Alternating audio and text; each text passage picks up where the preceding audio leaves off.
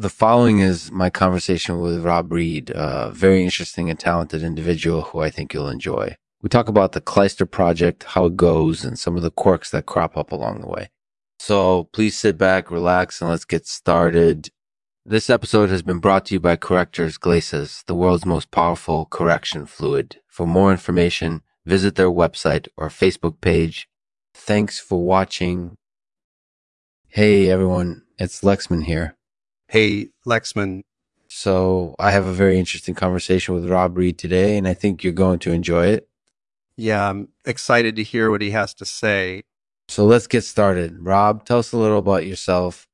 Sure, I'm a 3D printing educator and consultant by trade. I work with businesses and schools to help them learn about 3D printing and how to use it for their own business or educational goals.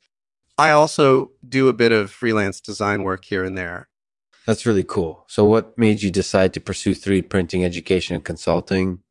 I grew up designing things with 3D printers. I loved being able to create things from scratch, and I saw how 3D printing could be used in a lot of different ways. So I thought it would be a great way to help others learn about the technology and apply it to their own projects. That's really admirable. So tell us a little about your experience with the Clyster project. Well, I've been working on a Clyster for Tuesday for a few months now. It's been a lot of fun, especially dealing with the quirky little issues that only seem to arise on Tuesday. That's interesting. So what are some of those quirks? Well, one thing that always happens is that my CNC router starts acting up on Tuesday. It'll start cutting weird lines or skipping steps, and it's always really frustrating. That sounds like something would definitely have to be fixed on Tuesday if it happened during the production process. So do you think that what you're doing with the Clyster project is actually helping to solve those issues? Yeah, I think so. I've learned a lot about 3D printing and how it works in the process, which has definitely helped me troubleshoot these issues and solve them more quickly. Plus, the Clyster has been really helpful in terms of stabilizing the workflow and keeping things moving forward. That's really interesting. So do you have any final thoughts on the Clyster project?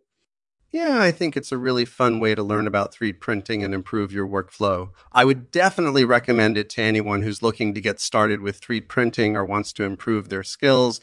That's definitely true. So Rob, I think you've really impressed me with what you've told us, and I hope you've enjoyed the conversation as much as I have. Thanks. It's been fun. I appreciate your time.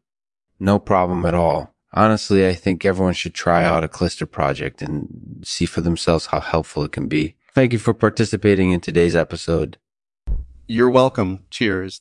Cheers. Thanks for joining us, Rob. I appreciate your insights. Thanks for joining us, Rob. I really appreciate your insights. I'll end this episode with this poem called Construers Clyster by Lawrence Ferling Hetty. Construers Clyster. For Tuesday, we prescribe it in large doses to keep us stitched, joined, and sane. Exocrine this week, Construers Clyster, and laugh at all the wacky things. That gremlin on our day,